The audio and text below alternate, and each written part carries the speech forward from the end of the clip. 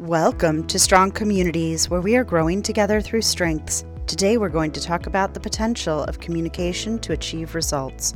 People with this talent can translate their ideas perfectly into words, either in everyday conversation, in stories, important debates, or presentations. To contrast possible solutions, get buy-in, and spread common purpose on the way to results.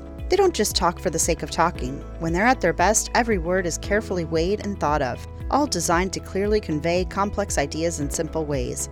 One of their favorite vehicles for any message is storytelling, because beyond communicating the nitty-gritty and details, they also get people emotionally invested and excited about these ideas. They're happy if other people can visualize what they're saying in their minds, because it means they use their words to stimulate their imagination. They have an uncanny ability to precisely express any thought with transparency, grabbing other people's attention and seizing their interest, to finally inspire them to take action and achieve maximum results.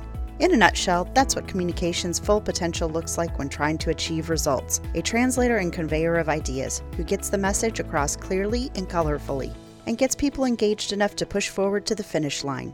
Thanks for listening, and let's keep building those strong communities together.